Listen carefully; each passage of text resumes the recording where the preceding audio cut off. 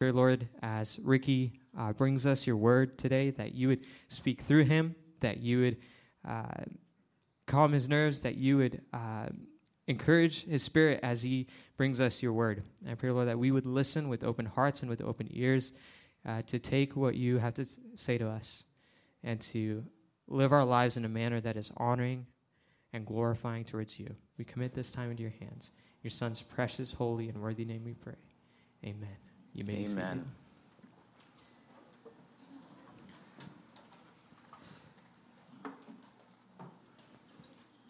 Hello. Hi. Thank you, Sam.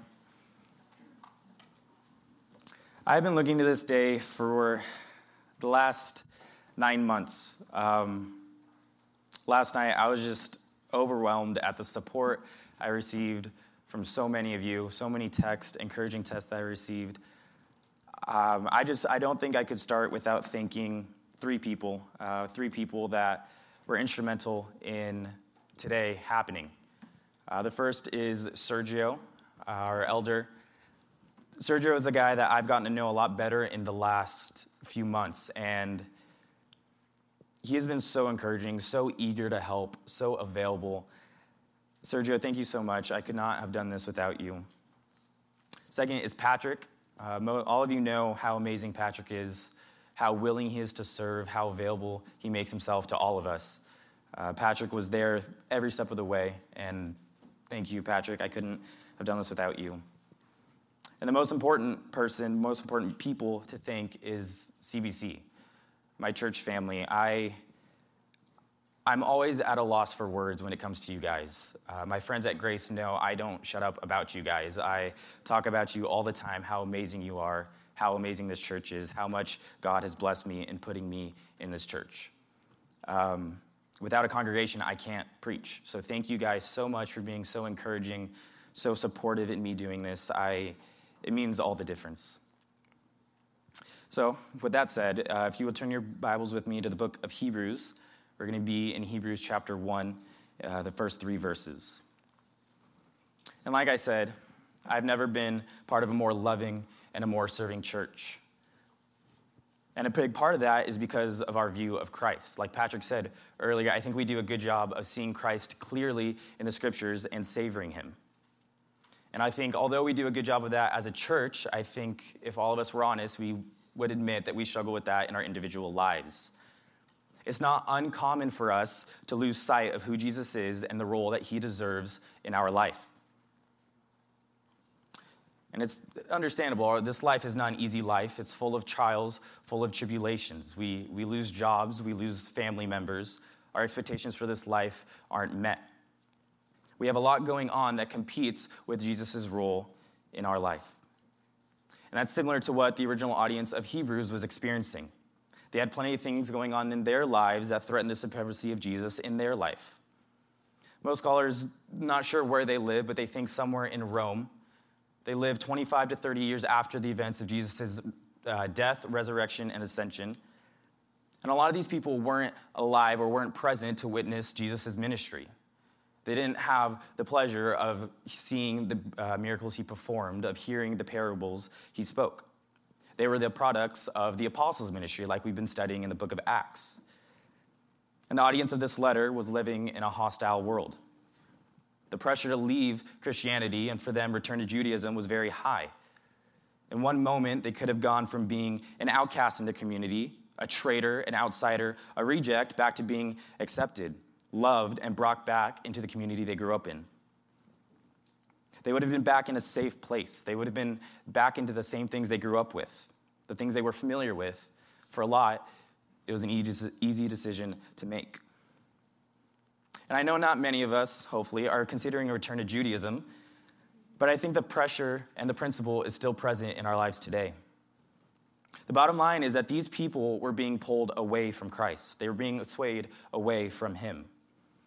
And the reason this pressure was as high as it was, the reason why these people were seriously considering a change was their faulty view of Jesus. They didn't see Jesus as better than their current struggles. They didn't see Jesus as preeminent over their lives, as supreme over their circumstances. Frankly, they just had a bad theology of Jesus, a bad theology of Christ. A pastor once said, good theology fuels confidence. Bad theology fuels fear. For these Jews, their bad theology fueled their fear, and for some, fueled their apostasy. And I want us to think about where we personally go when our theology of Christ starts to warp into something it's not, however temporary. What thoughts pop into our head? What feelings start to well up inside of our soul? What do our actions start to look like? And not only what happens when that happens, but what causes that to happen in the first place. Is it trials, persecution, banishment, isolation from their community, external forces that cause an internal crisis? That's something that some of us can relate to. This life isn't an easy life. It's full of stress, sadness, sickness, evil, so many things that the enemy would love to have take the place of Jesus. Or is it the complete opposite? Is it success? It may not be trials that pull you away from Christ. It may be having everything go right in your life, making you feel like you're independent, that you're self-sustaining, that everything you've achieved was through your own power.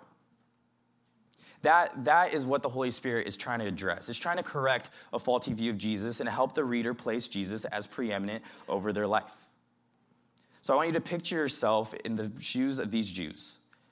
They couldn't take it anymore. They couldn't take the trials and the struggles because in their eyes, Jesus wasn't worth it. They thought the answer to life was somewhere else, many of them thinking it was the old covenant. And if we're honest, I think we would say we find ourselves in that moment often. We question whether Jesus is worth it, whether life would be better without him. And it was in that moment that these people received a letter.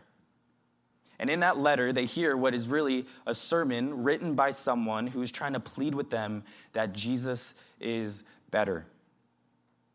They have someone imploring with them to recalibrate their view of Jesus and accept him. And that if they don't accept him, if they don't accept Jesus for who he is, there's nothing else for them. There is no other belief, no other person, no other covenant that is better than Jesus and the covenant that he brought 30 years prior. And that letter makes an argument that begins with one long sentence describing Jesus. One long, rung-on sentence that lists 6 characteristics of Jesus. 6 characteristics that the author wants us to see and hold on to. 6 characteristics that he wants us to see that Jesus is better because of these 6 characteristics. So read with me the first 3 verses of Hebrews 1. Long ago, at many times and in many ways, God spoke to our fathers by the prophets. But in these last days, he has spoken to us by his Son, whom he appointed heir of all things, through whom he created the world. He is the radiance of the glory of God and the exact imprint of his nature. And he upholds the universe by the word of his power. After making purification for sins, he sat down at the right hand of the majesty on high. Dear Heavenly Father, Lord, I pray that you will be present in our time in your word. Lord, I pray that you would recalibrate our view of Jesus, that we wouldn't see you through our own perspective, but we would see you through the lens of Scripture. Lord, I ask that you sanctify us in your truth, Lord, because your word is truth, the ultimate source of truth. Lord, I pray that we would decrease and that you would increase. Lord, I pray that you would be glorified in the preaching of your word today through communion and through worship. In your name I pray. Amen. 6 characteristics. 6 characteristics are representative, heir, creator, radiance, upholder, and purifier. First characteristic is representative. Now, the author of Hebrews starts by mentioning the old prophets, by mentioning the old covenant. He starts out by validating that the Old Testaments were indeed representatives sent by God. They were used by God to communicate to the people of Israel. When you think about it, he used a variety of ways to communicate to those prophets. He communicated to Moses through a burning bush, Ezekiel through miraculous visions, Daniel through insane dreams. Amazing ways that God used to talk to his people. And he spoke to his people through many different genres. We think about law with Deuteronomy and Leviticus. We think about Psalms and Proverbs with poetry. narrative with Joshua and Ruth, prophecy with Jeremiah, Daniel, Isaiah. And God was so gracious to even speak to us in the first place. God is a God that would not have been known unless he made the effort to speak to us.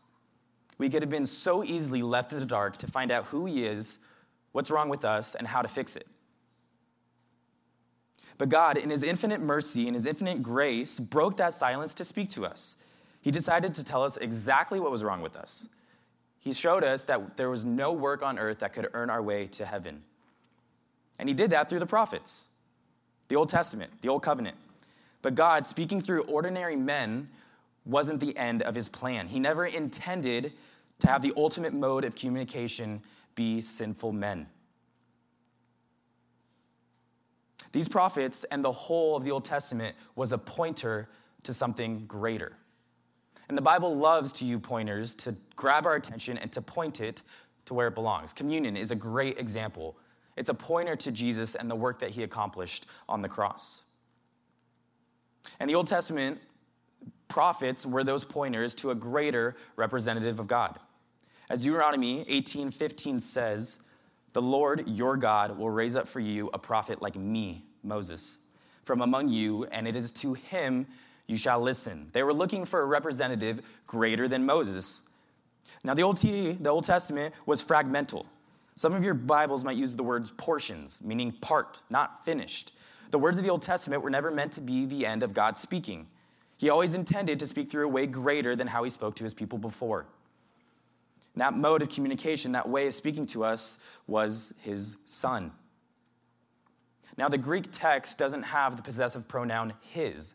The literal translation isn't he spoke to us in his Son. The literal translation is he spoke to us in Son, stressing the mode of communication as Son. Just like we would say he spoke to us in English or he spoke to us in Spanish, the way of speaking to us was Son. And it's not that the words of his Son were truer than the words of the Old Testament. They aren't more infallible than the words of the Old Testament. They don't replace the words of the Old Testament. Jesus told that to us himself in Matthew 5. He didn't come to abolish the law. He came to fulfill it.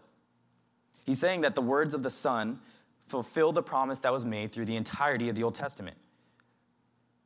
He wants the Hebrews to be encouraged, to see and be encouraged that everything they love of the Old Testament was fulfilled in Christ. The Old Testament was a preparation of the promise that was accomplished through Jesus.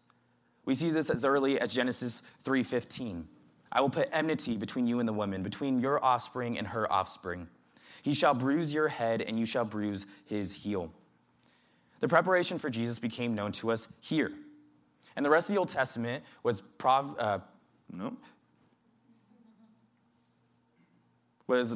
partial revelation by partial revelation, piece by piece, providentially and sovereignly given to us until God, in his infinite wisdom, decided we couldn't sit in our sin any longer. He would speak to us through his Son, who knows him better than any prophet ever has, who knows him more personally than any prophet ever has. Moses got to witness a very small piece of the glory of God on Mount Sinai. But Jesus spent eternity past in perfect love and in perfect unity with the Father. He's a representative like no other. If there was only one representative we should listen to, it should be him. 3 quick reasons why he is the best representative, the ultimate representative. Number 1, he is the Word of God, where all the Old Testament prophets merely spoke the words of God. You see that in John 1:1. In the beginning was the Word, and the Word was with God, and the Word was God. He was in the beginning with God. No human prophet has ever known God before God spoke to them. Number 2, he is the subject of all the Old Testament prophecy, where every other prophet were objects of their prophecies. Every prophet ever spoke was talking about one man, and that man was Jesus. He is the object or subject of every prophecy spoken. Those men were merely foretelling of someone greater to come. Number 3, Jesus mediated the new covenant that was better than the covenant that Moses mediated. Now, Moses was among the most respected men in all of Judaism. You can't get much better than Moses. And in chapter 2, the author of Hebrews is very clear that Jesus is not only better than Moses, but that the covenant that Jesus brought is better than the one that Moses brought. Jesus came to tell us the will of the Father, just like the Old Testament prophets did. John 15, no longer do I call you servants, for the servant does not know what his master is doing. But Jesus speaking, I've called you friends. For all that I have heard from my Father, I have made known to you. Jesus came to communicate to us on behalf of the Father. He came to bring us the final word of God. And like I said, we don't really struggle with deciding whether to go back to Judaism or stay with Christianity. I don't think our struggle lies with going back or staying with where we are. I think some of us would struggle with wanting more revelation from God. I've been surrounded in an atmosphere that yearns, that longs for another word from God. They want so desperately for God to speak directly to them and give them an answer to their problems.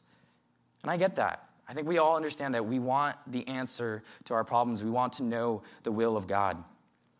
But this verse would argue that we have everything we need in the words of Jesus, that the will of God is able to be discerned from his word. We don't need God to speak directly to us to understand what he wants, because he has spoken. He has spoken to us through Jesus, the works and words of Jesus that have been written down and preserved for thousands of years for us to look on and know and rest, knowing that he has provided everything we need. Second characteristic is heir. End of verse 2, or beginning of verse 2, middle of verse 2. Whom he appointed heir of all things. And I think most of us know what an inheritance is. Some of us have received one. Some of us will receive one day. The inheritance I received from my grandfather was his model car collection. Growing up, I would spend a lot of time at his house. And 90% of that time was playing with model cars. I would take him and drive him over everything in my path, and he would teach me about different things about each one of the cars. The first thing I thought of when going to my grandpa's house was the model cars. I think it's fitting that when he passed, that's what I received. It's beautiful when the inheritance someone receives is fitting to the relationship of the one passing it on.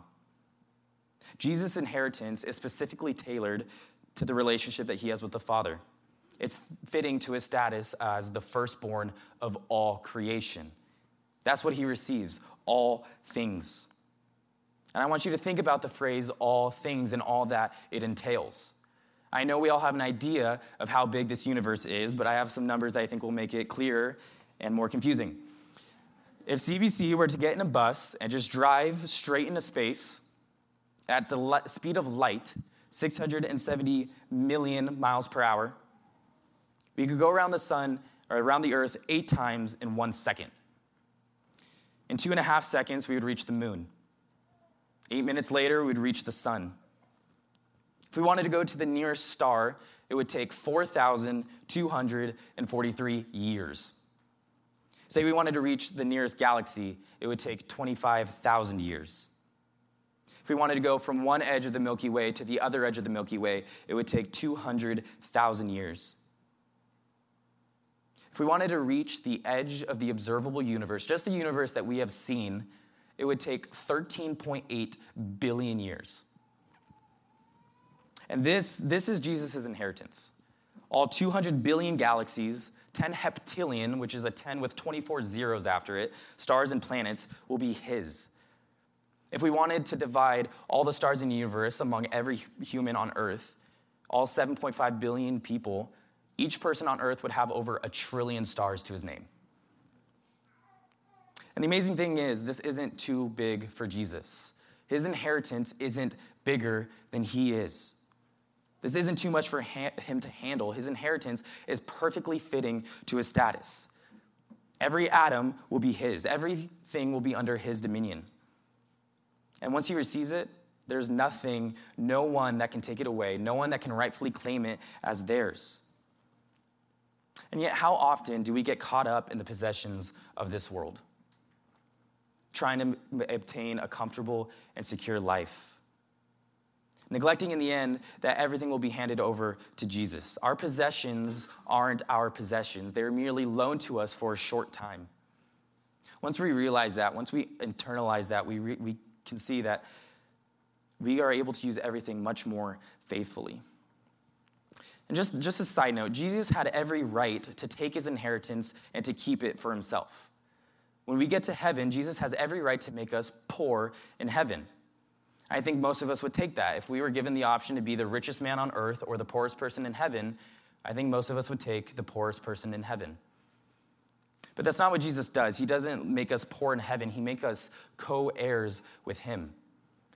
Romans 8:17, and if children, then heirs, heirs of God and fellow heirs with Christ, provided we suffer with him in order that we may also be glorified with him. Jesus wants to share his inheritance with us. He wants us to enjoy the riches that he will receive. And I think the author could have stopped there and his point would have been made. But he starts to dive deeper into the deity of Christ with his creatorship. Third point, creator. The end of verse 2, through whom he also created the world. The Bible is by no means silent when it comes to the creation of the world. The first 2 chapters of the Bible are devoted to explaining how a loving God created the earth and gave human dominion over that earth. You can't go very far in the Bible without coming across a passage that talks about creation and God being creator. In Nehemiah, the Israelites are once again repenting of turning away from God. And in their prayer of repentance, they start with God's majesty in being creator. Nehemiah 9:6, you are Yahweh, you alone. You have made heaven, the heaven of heavens, with all their hosts, the earth and all that is on it, the seas and all that is in them.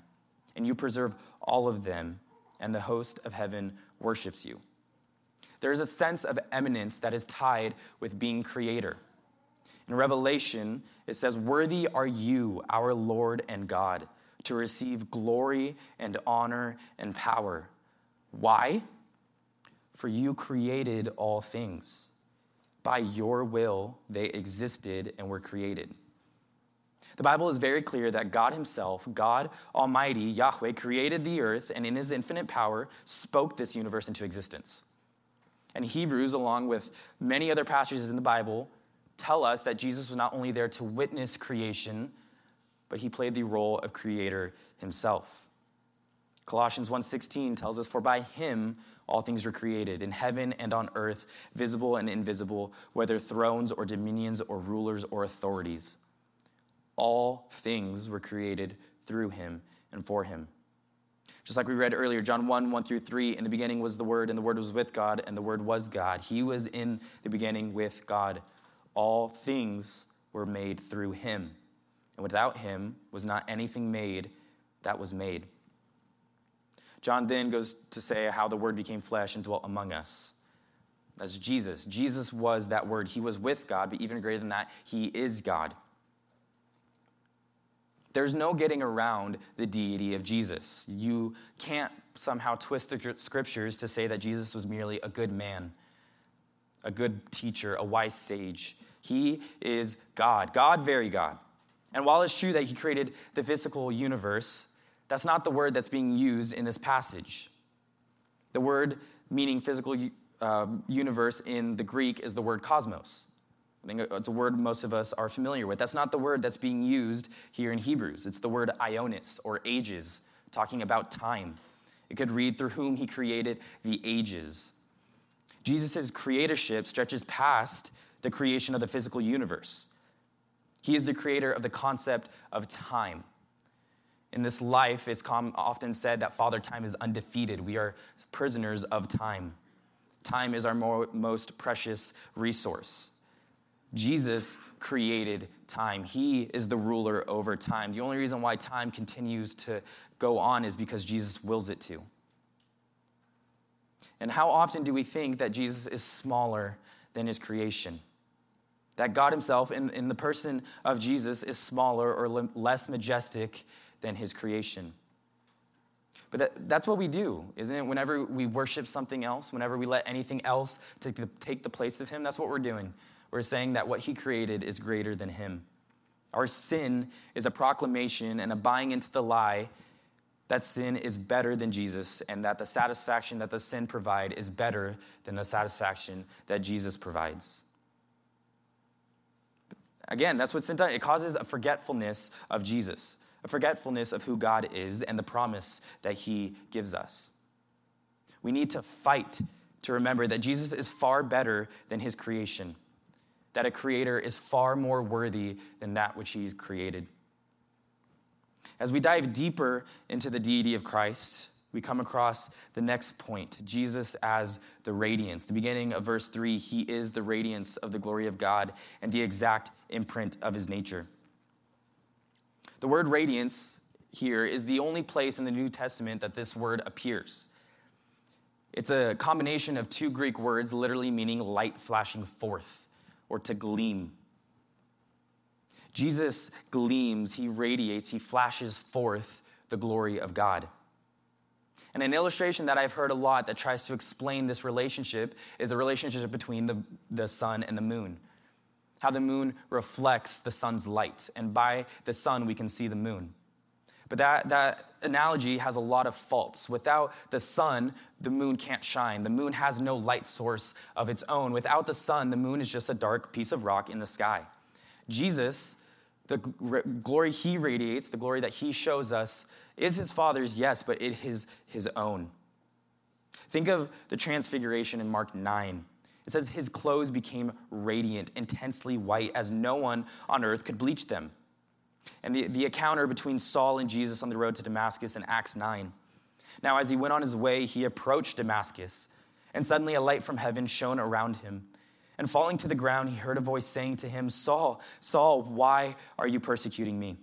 And he said, Who are you, Lord? And Jesus said, I am Jesus whom you are persecuting. The blinding glory that was being shown to Saul and being shown to the disciples was Jesus' own glory. A glory that the Father and Jesus share but have in their own separate beings. We've seen in the Old Testament parts of the glory of God. Like I said earlier, Moses was shown the backside of the glory of God in Exodus 33. And we've seen in the Old Testament the results when God's glory isn't honored when it comes to the Ark of the Covenant. But we have the fullness of the glory of God in Jesus. We have nothing left to wonder when it comes to God's glory when we look at Jesus. There is no glory of God, no part of the glory of God that Jesus was unable to capture in his human form. And that's explained even more in the next part, the exact representation of his nature. The word representation is a tool for engraving or a seal. And I want us to think of a wax seal. Someone melts wax onto a letter or decree, and they press a ring into that hot wax. And that ring leaves an impression in the wax as it dries. And when the ring is pulled away, you can see the wax seal that it leaves behind, and you can know exactly what the ring looks like. You can see the different curves, the different waves that make up its unique shape, an impression that only that ring can make. That's the same thing with the Father and Jesus. We have never seen the ring itself. We have never seen the Father, but we can know we have seen the wax seal that it leaves behind. We have seen Jesus throughout the words of Scripture. And since we have the wax seal, since we have Jesus, we can know exactly what the ring looks like. We can know exactly what the Father looks like. We have nothing to wonder when it comes to the Father. The Father and Jesus have the same disposition. They have the same nature. They work together. They operate under the same will. I want you to turn to the book of John chapter 14. The disciples had a hard time grasping this in the book of John. The disciples just had Jesus wash their feet. They had Jesus tell them that somebody was going to betray them. Peter just had Jesus told him he was going to deny him. It was a long day for them. And then Jesus goes on to tell them in chapter 14, verse 1, Let not your hearts be troubled. Believe in God. Believe also in me. In my Father's house are many rooms. If it were not so, would I have told you that I go to prepare a place for you? And if I go and I prepare a place for you, I will come again and will take you to myself. That is, that where I am, you may be also. And you know the way to where I am going. And Thomas said to him, Lord, we do not know where you are going. How can we know the way? And Jesus said to him, I am the way, and the truth, and the life. No one comes to the Father except through me. If you had known me, you would have known my Father also. From now on, you do know him and have seen him. And Philip said to him, Lord, show us the Father, and it is enough for us. Jesus said to him, Have I been with you so long, and you do not still know me, Philip? Whoever has seen me has seen the Father. How can you say, 'Show us the Father'? Do you not believe that I am in the Father and the Father is in me? The words that I say to you, I do not speak on my own authority, but the Father who dwells in me does his works. Believe me that I am in the Father and the Father is in me, or else believe on account of the works themselves." Jesus is telling them that he's going somewhere to prepare a place for them. And Thomas asks a pretty good question. He asks how they can go where Jesus is going. And Jesus responds with one of the most well-known verses in all of Scripture. He says, "I am the way, I am the truth, I am the life. No one comes to the Father except through me." He goes on to say that they have seen the Father because they have seen him. And Philip, in true disciple fashion, asked a very dumb question. He asked them if they can see the Father, and then it would be enough. And Jesus, being so kind, is helping Philip, who very much needed it, telling him that whoever has seen me has seen the Father. Jesus is nothing less than God. He is no less than God. He is no less God than God the Father is God.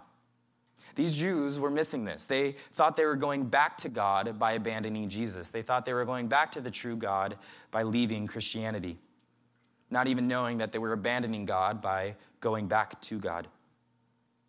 How often does Jesus fall into the less than God category in our minds? How often does he become simply a good man? The prime example of what it means to be a good person. To turn your face from Jesus is to turn your face from, as we've seen earlier, the Creator, the judge of the world. The author is asking us to turn to Jesus, knowing that when we do, we are turning our face to God, the God of the universe. And when we do finally turn to God, we're not met with a God crossing his arms, waving his finger at us, saying, "What took you so long?" We are met with a God who is overjoyed, ecstatic that we return to him, that we are seeing him for who he is. So far, we've seen that Jesus is representative, that he is heir, creator, and he's the radiance of God. Fifth characteristic, you can turn back to Hebrews, is Jesus is the upholder. And he upholds the universe by the word of his power. Now, scientists love to argue that this world came to being by accident and that it's sustaining itself by accident. But the word here, upholds, is in present tense, meaning that Jesus is currently, as we speak, sustaining this world, this solar system, this galaxy, this universe. Hebrews is very clear that Jesus is playing an active role in his creation. That the God of the Bible is not the God of deism. He's not a watchmaker that created a watch, made a watch, sold it, wound it up, sold it, just to never see it again. No, Jesus is very much involved. And the role that Jesus plays grows the more that we think about it. Think about the function of each individual cell. I know most of us probably learned and forgot the function of the cell. But zoom out. Think about gravity, the orbits of the planets, the rotation of the earth, different seasons, different ecosystems. Jesus could neglect any one of these, and it would mean death. But Jesus, in his kindness, in his love, sustains the world, keeps it from folding in on itself. It's a work he loves, a work he enjoys. It's not like the mythological creature Atlas, who was burdened and punished with upholding the celestial globe on his shoulders. You've probably seen pictures or statues of him. He's often depicted on his knees, grimacing and grunting at the weight of the skies. There's many stories where he tries to trick unsuspecting travelers into taking his burden from him, so he can have a moment of relief from his punishment. That's not Jesus. He's not hoping that someone will come along and take the responsibility from him. He loves to keep his creation held together. He's not only sustaining the physical world, but he's also sustaining you and me. The only reason why we were able to come here this morning is because he told our eyes to open. He's the one sustaining the operations of our bodies. He told our hearts to keep beating. He let our lungs take in oxygen. He told our brains to fire the electrical signals it needs. He delays the destruction of those who have turned against him, of those who think they are the reason they are thriving. Jonathan Edwards puts it this way: almost every natural man that hears of hell flatters himself that he shall escape it. He depends upon himself for his own security. He flatters himself in what he's done, in what he is now doing, or what he intends to do. How often do we depend on ourselves for our own security? Depend on ourselves to uphold ourselves? I want us to realize that Jesus is being so kind in giving us this morning. Whether you're a believer or not, if you're not, he's giving you this morning to turn and repent, to bow the knee to Christ and declare that he is Lord. And if you are a believer, he's giving us this morning another day to worship him, to honor him and glorify him for the kindness that he is showing us.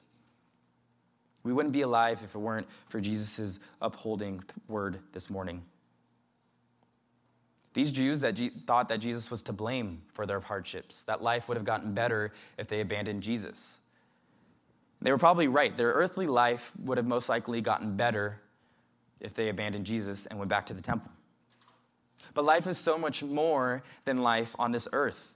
And that brings us to our last point, Jesus as purifier. The end of verse 3, after making purification for sins, he sat down at the right hand of the majesty on high. Our life doesn't end on this earth. Once we close our eyes in this life, we open them in the life that will never end. And we, in our natural state, are condemned to hell. We have sinned before a holy God, a God whose standard is perfection, a standard that all of us have fallen far short of. Adam and Eve were the first to fall short of this standard. And God, instead of killing them on the spot, sacrificed an animal. He then instituted sacrifices into the religious system of Israel as a reminder of their standing before God. And God, through that, established the priesthood. And among those group of priests, there was a high priest. And that job of high priest was a very, very important job. They were a mediator between God and man, a bridge between the divine and the filthy. And this high priest offered sacrifice after sacrifice, killing goat after goat, lamb after lamb. Their job was never done. There was always sin that needed to be atoned for. But there was a problem with this sacrificial system. The priest, before they could offer a sacrifice on somebody else's behalf, they had to offer a sacrifice on their own behalf. Another problem was that the blood of goats, of lambs, could not take away the sins of men. Hebrews 10:4 makes that very clear. So something had to be done. A different sacrifice had to be made, and that's where Jesus comes in. Just like we talked about earlier, Jesus, the Word, became flesh and dwelt among us. He lived the life that we needed to live, the life that we didn't live. A life worthy of God's standard, a life with no hint of sin. There was not one sinful action, one sinful thought, one sinful motive throughout Jesus' whole life. And so Jesus was able to make the sacrifice that needed to be made without having to make a sacrifice for his own sin. So when the time had come, he went to offer the sacrifice that needed to be made, but he didn't offer up an animal. No, in Hebrews 9:12 tells us he entered once and for all into the holy places, not by the means of blood and goats and calves, but by the means of his own blood, thus securing an eternal redemption. Jesus endured the punishment that was meant for us. He endured the wrath of a holy God on that cross. And with his final breath, what did he proclaim? It is finished. Tetelestai, paid in full. There was no need for any more sacrifices because Jesus was the sacrifice to end all sacrifices. And his lifeless body, his dead body, was put into his grave. But like we celebrated 2 weeks ago, he didn't stay dead. His body didn't stay in that grave. No, he walked out. And 40 days later, he ascended into heaven, and as the rest of Hebrews 1:3 tells us, he sat down at the right hand of the Majesty on high. The priest was never able to sit down because their work was never finished. There was always a sacrifice that needed to be made, sin that needed to be atoned for. But Jesus' sacrifice is different in that there was no longer any need for another sacrifice to be made. No longer does Jesus see our sinful actions, our sinful thoughts, our sinful motives. He sees Jesus's. He gave us a redemption that is eternal, a redemption that cannot be taken away.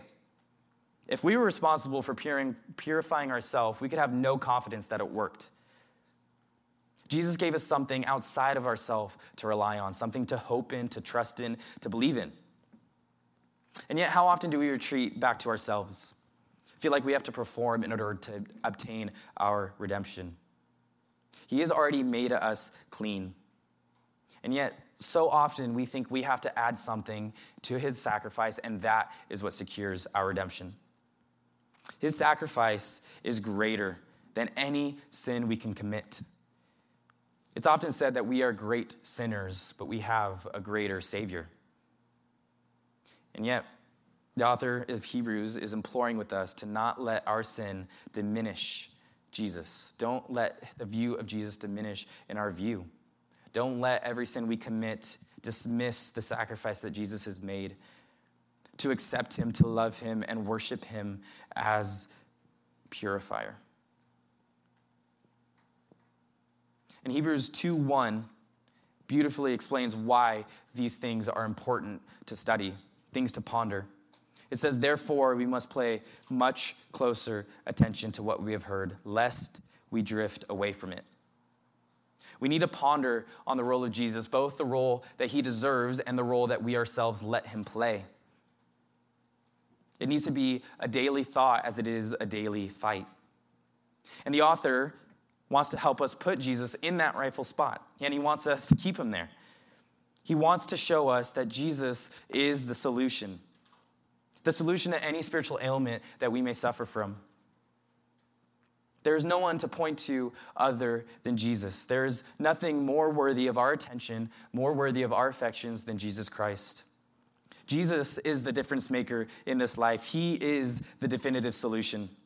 These Hebrews weren't convinced of that, and sometimes we aren't convinced of that. That's why we need to come back to a place like Hebrews, a passage like Hebrews 1, that tells us so clearly that there is no one more deserving than Jesus, the Son of God, the one who paid it all. So as we come before him through communion, let's put Jesus in the spot he deserves, preeminent in our lives, praising him and glorifying him for all that he is and all that he's done. Let's pray. Dear Heavenly Father, Lord, we stand before you, dirty, unworthy, rebellious sinners, Lord. But Lord, we've been made clean. We've been made clean by your blood. Lord, sin had left a crimson stain that your blood washed white as snow, Lord. And through that blood, we have been made heirs, sons, daughters, and co-heirs with Christ. A work that was accomplished not by anything we did, but by everything that Christ has done. A work that was accomplished so long ago, but still rings true today. Lord, I pray that we would place Jesus where he deserves, as preeminent over our lives, as supreme over all. We thank you for our redemption that is eternal, a secure, eternal redemption. Bless our time in communion, that we would see the beauty in being able to approach you with boldness. Lord, we don't have to be afraid. Lord, I pray that you will sustain us until you return or until you call us home. In your name I pray, amen. As the men pass out the elements, would you take them and hold on to them? And don't take them yet, we'll take them together. But as we sing this song, would you meditate your heart on Christ, on his beauty, as Ricky just preached, and on the gospel? So listen to these words: Jesus paid it all.